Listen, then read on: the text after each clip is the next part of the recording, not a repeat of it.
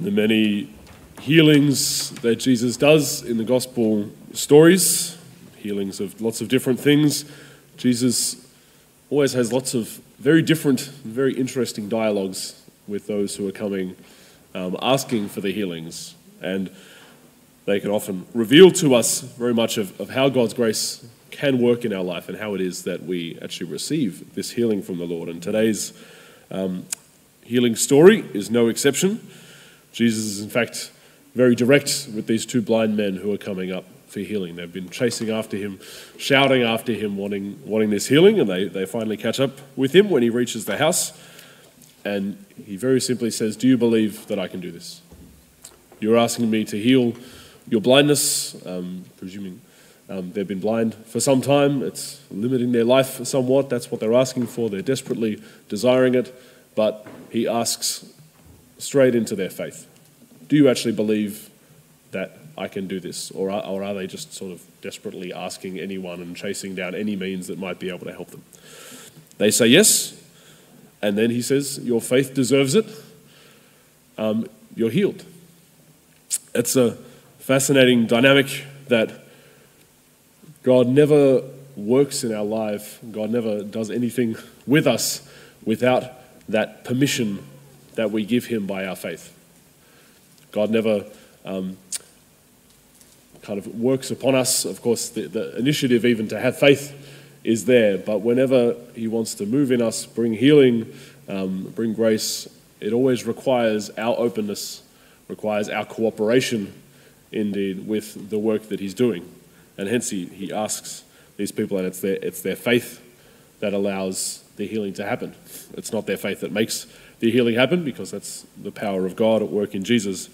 But there's this amazing, it's like how God moving in our life, he actually requires our response. As much as God might love us and want to heal us and bring us grace, he requires us to be open to that grace coming. As much as he might want to heal us and make us whole, he requires that we can trust in him and welcome him in. Anything that God wants to do with us requires that cooperation. This is why the greatest prayer we can pray is, your will be done, Lord. It's an expression of that faith and that surrender that, Lord, I want your work to happen in me. I want your grace to come in and do what it is you want to do. Because even if we were praying for some sort of healing like these, or whatever it is that we're praying for, God might want to do what we're asking for, but God might actually want to move in some other way. And even by the desire of our prayer, if we're so stuck on, I want this from you, God, I want you to give me this, I need this particular healing, or I need you to move in this particular way, if we're more focused on that desire than on the Lord's will being done in our life, then our very asking in prayer can become a block to what God actually wants to do. Do we have the faith that what God wants to do in our life is actually what we really need, so that we can be open to and welcome that grace that he wants to bring? This freedom that God gives us is really the greatest aspect of our humanity, but it's funny how just like every other gift God gives us, it's fulfilled and perfected when we give it back to him. He gives us free will, but the greatest thing we can do with that free will is to hand it back over to him and say that, with my free will, I welcome your will to be done.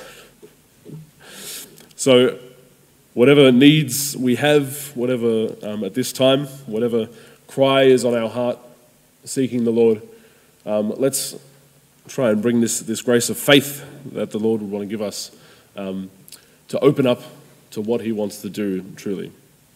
But the other way that this kind of permission that we give God to work through our faith works is that it can also work with other people. We see so many of Jesus' healings that it's not the person themselves that's healed that is showing the faith. We think that there's many parents who come to Jesus wanting healing for their children. There's a centurion comes to Jesus wanting healing for his servant. There's the people that bring the paralytic and rip open the roof in the house where Jesus is. They're friends of the man. and they're demonstrating that faith, saying, Lord, I want your will to be done in this person's life. The same thing can happen when we're praying for others. There's this mysterious unity that we share as the human family, that our faith and our surrender to the will of God is an invitation for God to work in this other person's life. An invitation to perhaps bring forth that gift of faith and that gift of surrender in their heart as well. But God sees the surrender that we show in praying for other people, the openness to his will that we have. So again, perhaps there's a prayer on our hearts for somebody else. Or many of us, I'm sure, have people that we carry with us constantly that we're praying for, that we're asking the Lord to break into their lives. Let's hold them up before the Lord lightly and with that true faith that doesn't say, Lord, I demand that you move in their life in this particular way or this particular way, but that says, Lord, you love them just as much as me. I know I have the faith that what you want for them is definitely the best thing that could happen for them. So your will be done in their life.